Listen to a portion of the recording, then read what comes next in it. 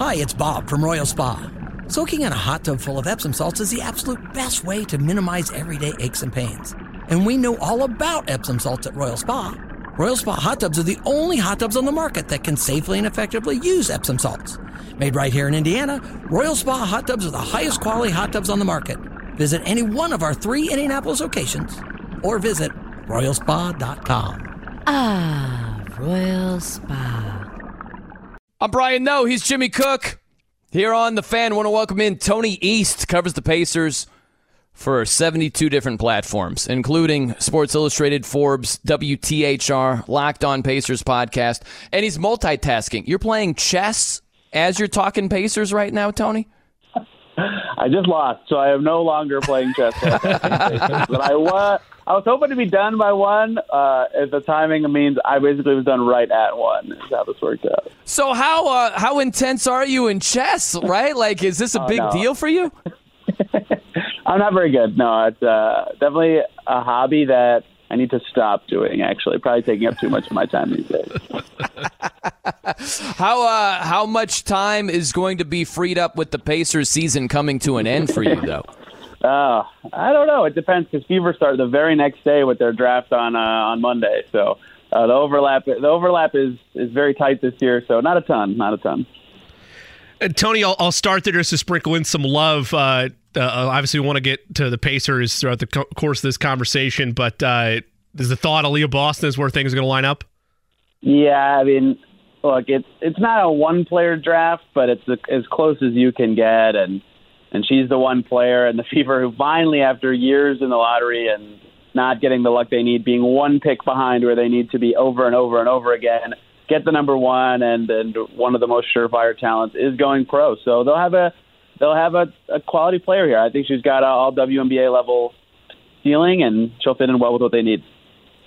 I'm just thinking about the Pacers, Tony, and it's becoming Groundhog Day, I feel like, right? Where it's just each day it's, all right, they lost. Where are they in the tank standings? What beyond just the normal sort of thing is really interesting to you that isn't just the common thing we typically are viewing and talking about?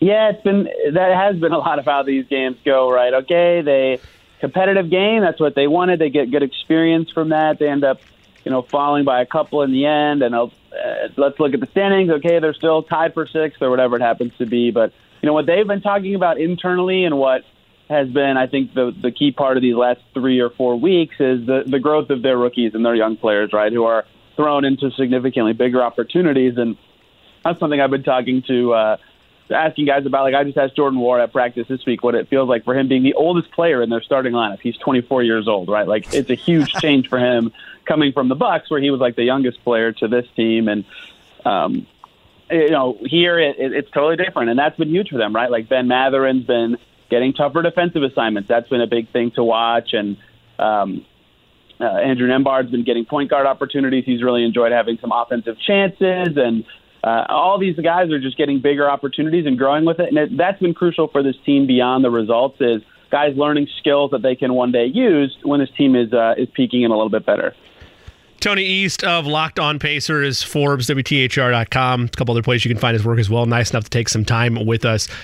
Tony, we were joking a little bit to open the show as we've continued to listen to, and it is what it is. I'm not mad at him for it, but coach speak after coach speak from Rick Carlisle as he's navigated through the muck of this final stretch of games towards the end of the season.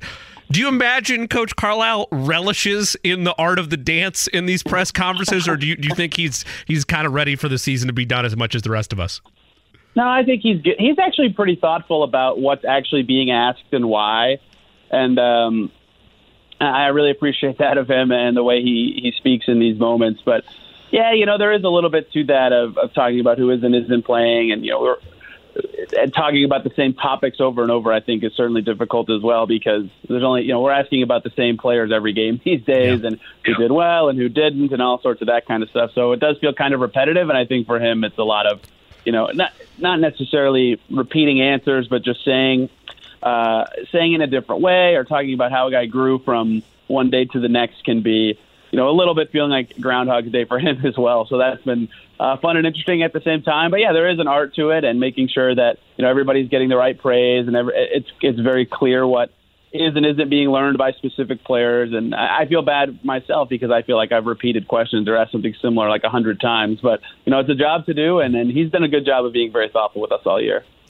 Talking to Tony East here on The Fan, covers the Pacers. What have you, Tony, either learned or what has been reinforced as you watch the Pacers and their lineup without their top guys? What have you seen that you're like, oh, wow, I didn't know this guy could do that? Or it's like, I knew this, I know it even more now. It almost feels like every player has shown like one tiny little thing that, you'd hope they could show when the team is trying a little harder to win games next season. Like Jordan Nwora, who I mentioned earlier, they've been working really hard with him about his playmaking, right? He's getting more opportunities to run pick and rolls, have the ball in his hands, make a few passes. Like his assists per game is more than doubled from when it ever was with Milwaukee. And like I mentioned with Mathurin, they're putting him on, Shai Gilgeous-Alexander and Donovan Mitchell and even Luka and Kyrie for a few possessions, like growing him in that way. His passing looks a little better. And it's all these little micro things that guys have been working on all year, but when you're a starter and you're playing against other stars, you can really show it frequently over the course of a game when you're playing 30 to 35 minutes. Those two have been the two that have stood out and that we've asked the most about. But Jalen Smith's defense has been a little better. Right? He had 15 rebounds and a bunch of blocks in a game last week. He was really solid last night with 19 points. He's finally finding a little bit of natural footing to close this season. And Nembhard, again, playing point guard again like he did in college. Like that growth's really important for him because that looks like his more natural position long term. Like every single player, you could probably find a little thing that they've gotten better at and improved. The question is, can that skill apply when they're playing next to Tyrese Haliburton and Miles Turner, who have the ball all the time and are super talents? The Pacers are really good when they play this year, right? They would be a playoff level team if they had played in every single game, at least by win percentage. They didn't, obviously. But can those skills remain and be intact and helpful when the Pacers are healthy next year and trying to push for a little more? Tony, I know you and I talked about this a little earlier in the week on Locked On Pacers podcast, a great podcast you subscribe to for all your Pacers coverage throughout the course of the season and the offseason as well. And one of our main discussion points was NCAA tournament in the rear view. Where did stock rise? Where were impressions made the most?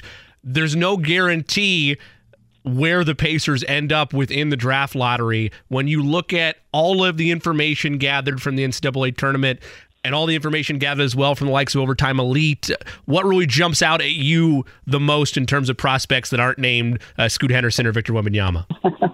Well, that is the story of the draft, is those 2 days, which will be fascinating to see who can jump up to the top two.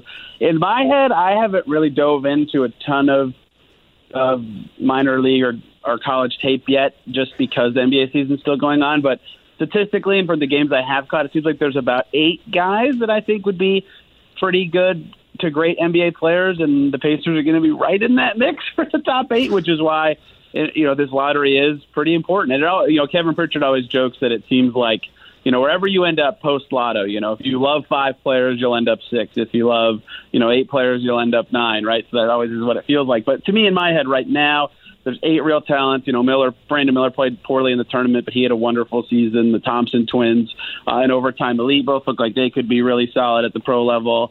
Jarris Walker from Houston, Cam Whitmore at Villanova. Those 2 guys look like they're going to be so solid in the NBA as well. And it's been very highly regarded by experts who follow this stuff year in and year out as one of the more talented drafts in a while, and looks better than the next couple as well, which is important. And another key part of this is, as the NBA, CBA news gets leaked out, they're not changing the one and done rule, right? So that was a thing to monitor, I think, a little bit, because if there was going to be a draft in the next few years where high schoolers and guys who got stuck in the last one and done year went pro at the same time, there's going to be like a loaded draft coming up, but that's not going to be the case anymore. So a really valuable and talented draft like this 2023 one still behooves teams who are at the top of it, and the Pacers are certainly there. So if they can jump up or even stay in the top 8, I think that'd be great for them.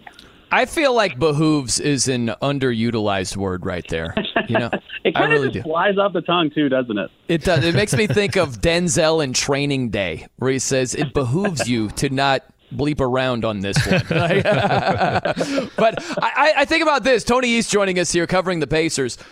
You know what? Let's channel our inner LeVar Ball. Let's try to speak stuff into existence here. So If the Pacers got the number 1 overall pick, I think I know your answer. Who's their guy? If they have the 2 pick, who do you think their guy is? If they have the 3 pick, who do you think it is? If you look mega crystal ball, what would the Pacers, do you think, would do if they had either the 1st, the 2nd, or the 3rd pick?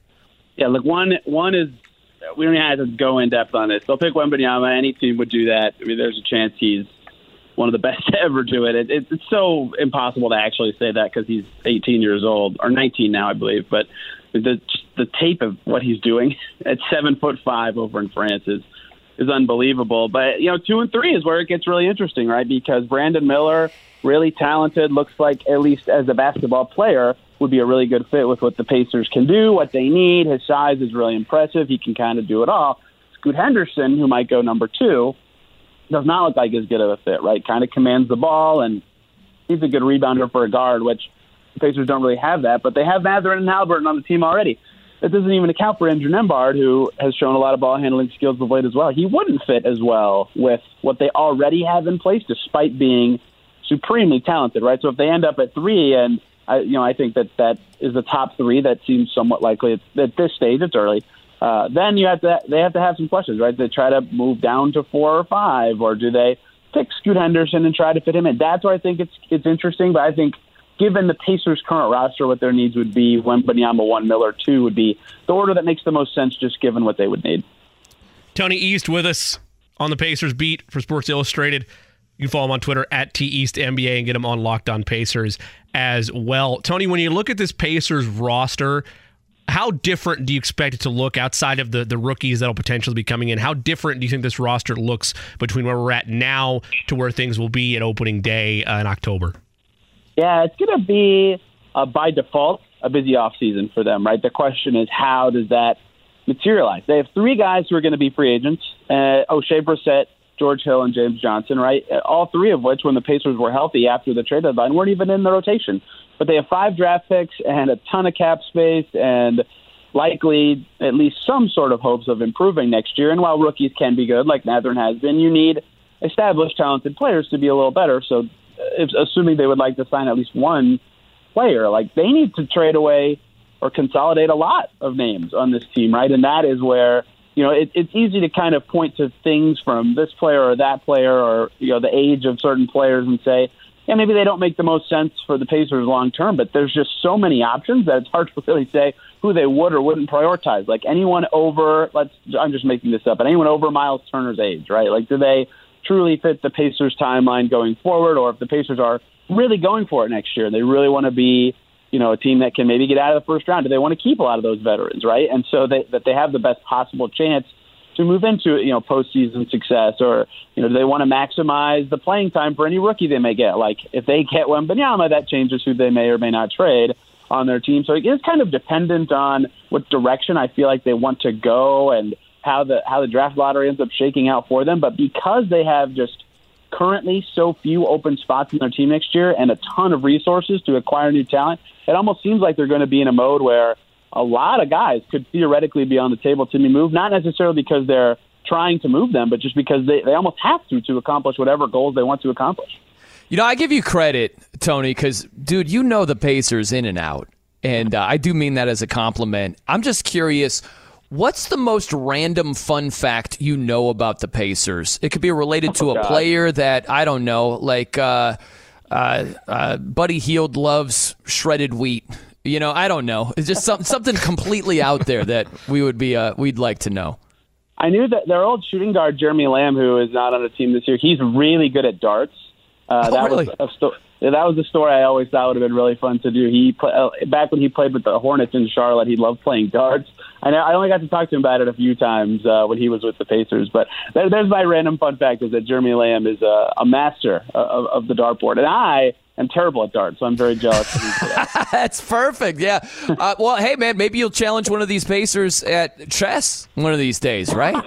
That would be a very strange day for a lot of people if that is the case. Well, hey, man, Tony, you crushed it today, man. Thanks for visiting with us. Hope you have a great rest of the day. Thanks, Tony. Awesome. Thanks for having me, guys. Yeah, thank you. There he is. Tony East covers the Pacers for Sports Illustrated, Forbes, WTHR, and the Locked On Pacers podcast.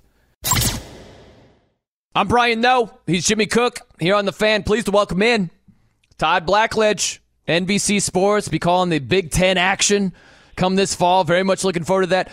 Are you looking forward to not just the fall, Todd, the here and now, the Masters? Are you a golf guy at all?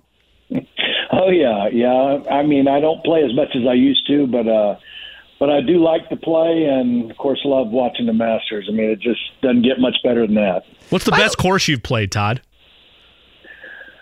Oh, my goodness. Well, let's see. I really liked one of the ones I really liked was Laurel Valley in Pennsylvania. I was an old Arnold Palmer, kind of where he grew up in that area, and that was probably one of my favorite places I've ever played at. I like it. Yeah. Yeah. I just had I tend to have stupid questions pop into my head here, Todd, so if you just bear with me here. But, when you used to do, it was called Taste of the Town, wasn't it? Right. Yeah. Yep. And some of those things were high in calories that you were eating, Todd. Delicious, but I'm just wondering, in the off season, is it just like nothing but healthy stuff, greens and kale, so you can get ready for the fall and that type of stuff? Well, it's really more like that the rest of the week. I mean, I don't eat like that every day in the fall either. So we did feature some places and some dishes that, you're not going to want to eat like that on a regular basis, but every once in a while it's pretty special. So yeah, I try to balance it out. Between that and exercise, I try to balance it out pretty well. Todd Blackledge taking some time with us, about to begin his 30th season as a network college football analyst. Of course, national championship winning quarterback at Penn State in 1982. Big Ten, a big spot in your heart. Todd, how much are you looking forward to Big Ten Saturday night on NBC and Peacock this fall? Yeah, I'm really looking forward to it. I mean, I've been at ESPN for a long time, 17 years, the last 17 years, and enjoyed my time there. But I'm looking forward to the new challenge and the new opportunity with NBC and their new deal with the Big Ten. And so, I've had an opportunity to do a lot of primetime games at ESPN, and that's my favorite window to do a game is in primetime. I love the look and the feel of it at night in some of these big stadiums that we'll be in. And then also, I like being able to watch games during the day and kind of being the last show that comes on at night. It's kind of fun for me. So very much looking forward to it. In fact, I'm kind of getting my juices flowing a little bit. Taking a little trip here this week and visiting the 3 Big Ten West teams that have new head coaches this year. So I was at Purdue on Tuesday, and I just finished watching Nebraska practice here this morning, and Matt Rule, and I'll go see Luke Fickell in Wisconsin on Saturday. So looking forward to finishing this trip as well. Very cool. What were your impressions of Purdue on that trip?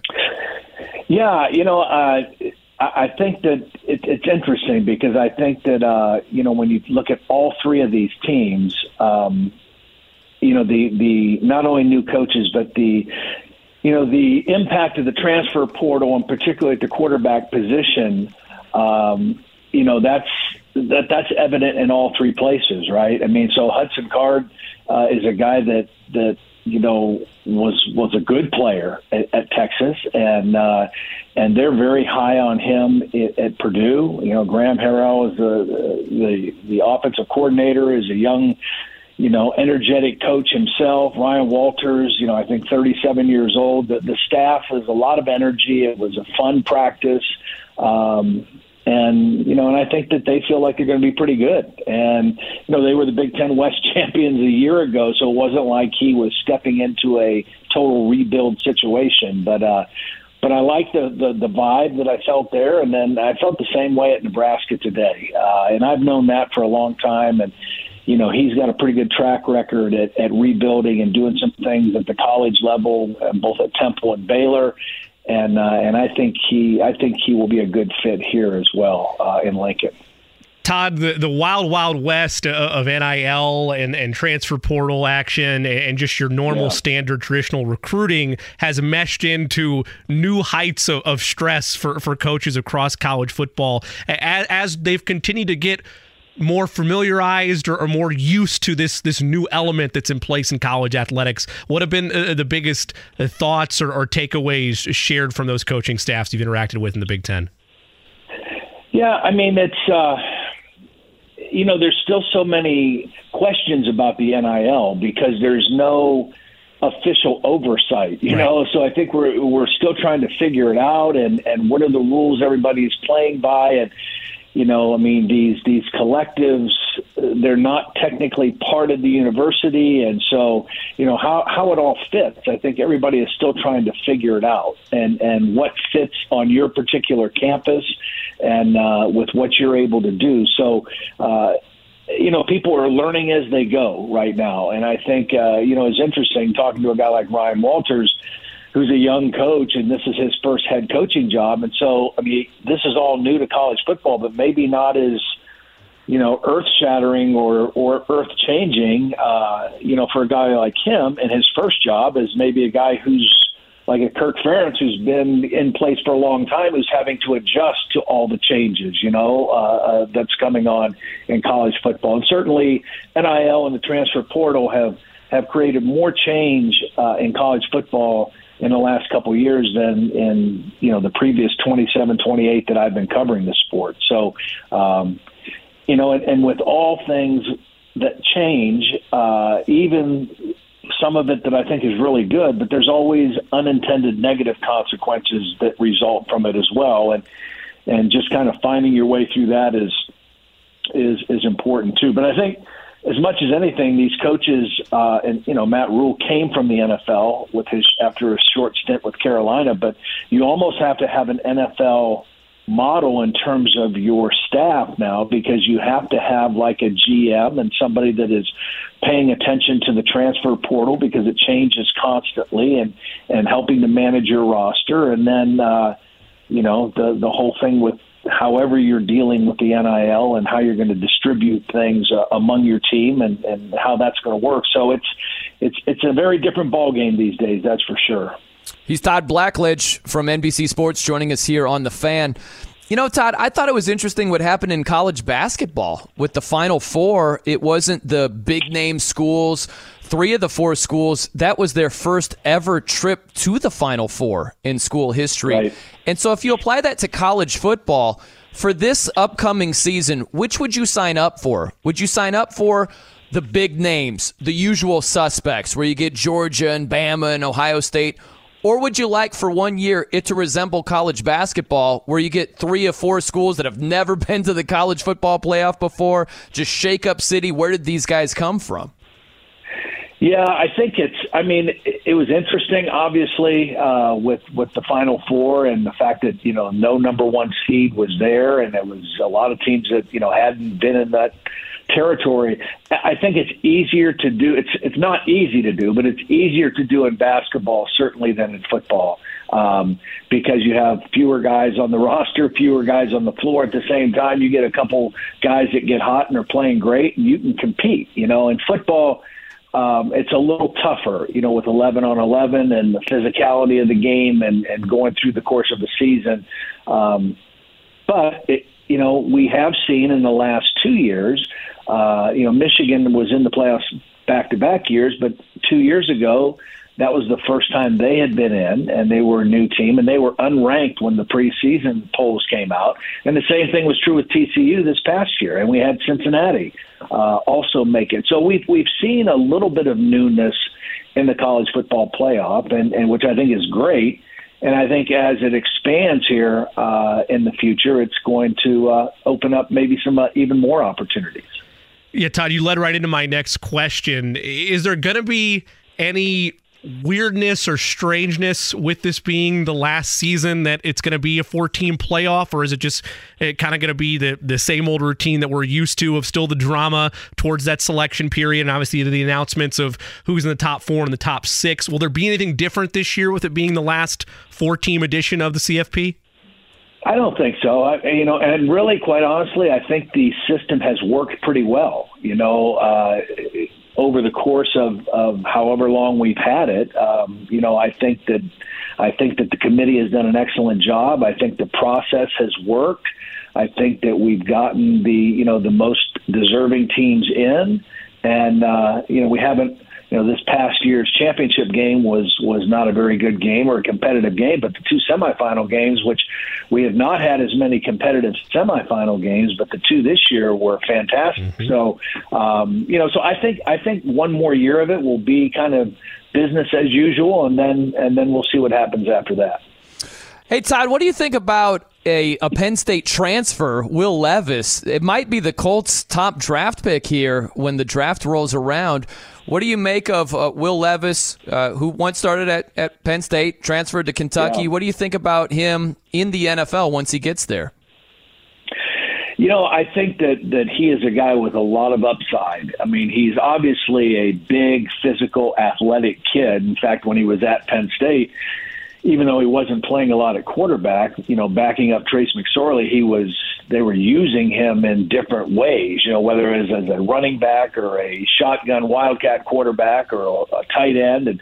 And they were kind of getting him on the field because of his athleticism. And I think now that when he went to Kentucky, he prospered and flourished really well under Liam Cohen for 1 year as his offensive coordinator, and you could see the arm talent and just the raw talent that he has in throwing the football.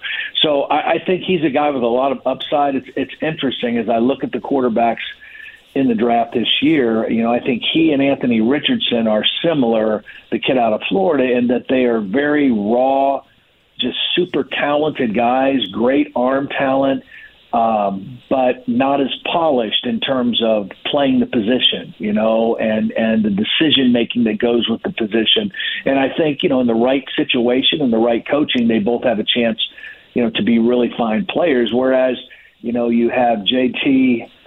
Stroud and you have Bryce Young, who are a little bit more polished. They've been more productive in particularly with Alabama, more of a pro-style offense. Maybe you would say those two are a little bit more NFL ready, but certainly the athleticism of those other guys, Levis and Richardson, is kind of jumps off the charts. So it's kind of going to be interesting to see, just how teams sort their way through that. Todd Blackledge of NBC Sports, nice enough to take some time with us here on The Fan. Todd, when you look at Anthony Richardson, the biggest criticism, the biggest point towards him is his inaccuracy at times. I guess it's kind of a two-part question. How hard is that to fix, and how hard is that as a quarterback prospect to hear it and accept the critiques and the criticism and want to get better? Well, I think to answer your second question, a quarterback has to be able to take that because, in the NFL, you cannot exist if you're an inaccurate and inconsistent thrower. The game is, you have to be an efficient thrower. Now, you don't have to, you don't have to be a 75% completion guy, but you have to be an accurate thrower, and you have to be able to throw on time and have good balance and those kind of things. One of the examples that I see of a guy who maybe wasn't the most consistent, accurate thrower when I saw him in college, but has really developed and grown, is Jalen Hurts. He's the perfect example of a guy who early on in his college career was maybe didn't look like an NFL passer, but he certainly has become an NFL passer, and their offense fits him, and he still has the ability to use his athleticism and the other skill sets that he brings to the Eagles offense. So I think for a guy like Anthony Richardson, certainly, again, that's kind of what I mean. There's a lot of upside, and there's a lot of coaching that still can be done with him and Will Levis to bring them to a new level. And part of that level is being a more consistent and accurate passer, because you have to be that in the NFL. Hey, lastly, Todd, when you're doing the Taste of the Town thing, did you ever, I know you wouldn't show it on camera because you're a nice dude, but do you ever eat anything and you're like, oh, never again, that was not the best thing? No, I never did. And the reason I never did is because I never went and featured a place that I didn't already go to either the day before or had been there on a previous trip. So I never went into a place blind and said, gosh, I hope I like it. And that's why I say I don't eat like that all the time, because normally I would double dip on a weekend, go try it out on Thursday and then film it on Friday. So So no, I never was in that situation. Awesome. Well, hey, man, we enjoyed talking with you, Todd. Thanks for the time, man. Have a good day. Thanks, Todd. Thanks. You got it. Take care, guys. You too. There he is, Todd Blackledge, NBC Sports. It'll be a lot of fun.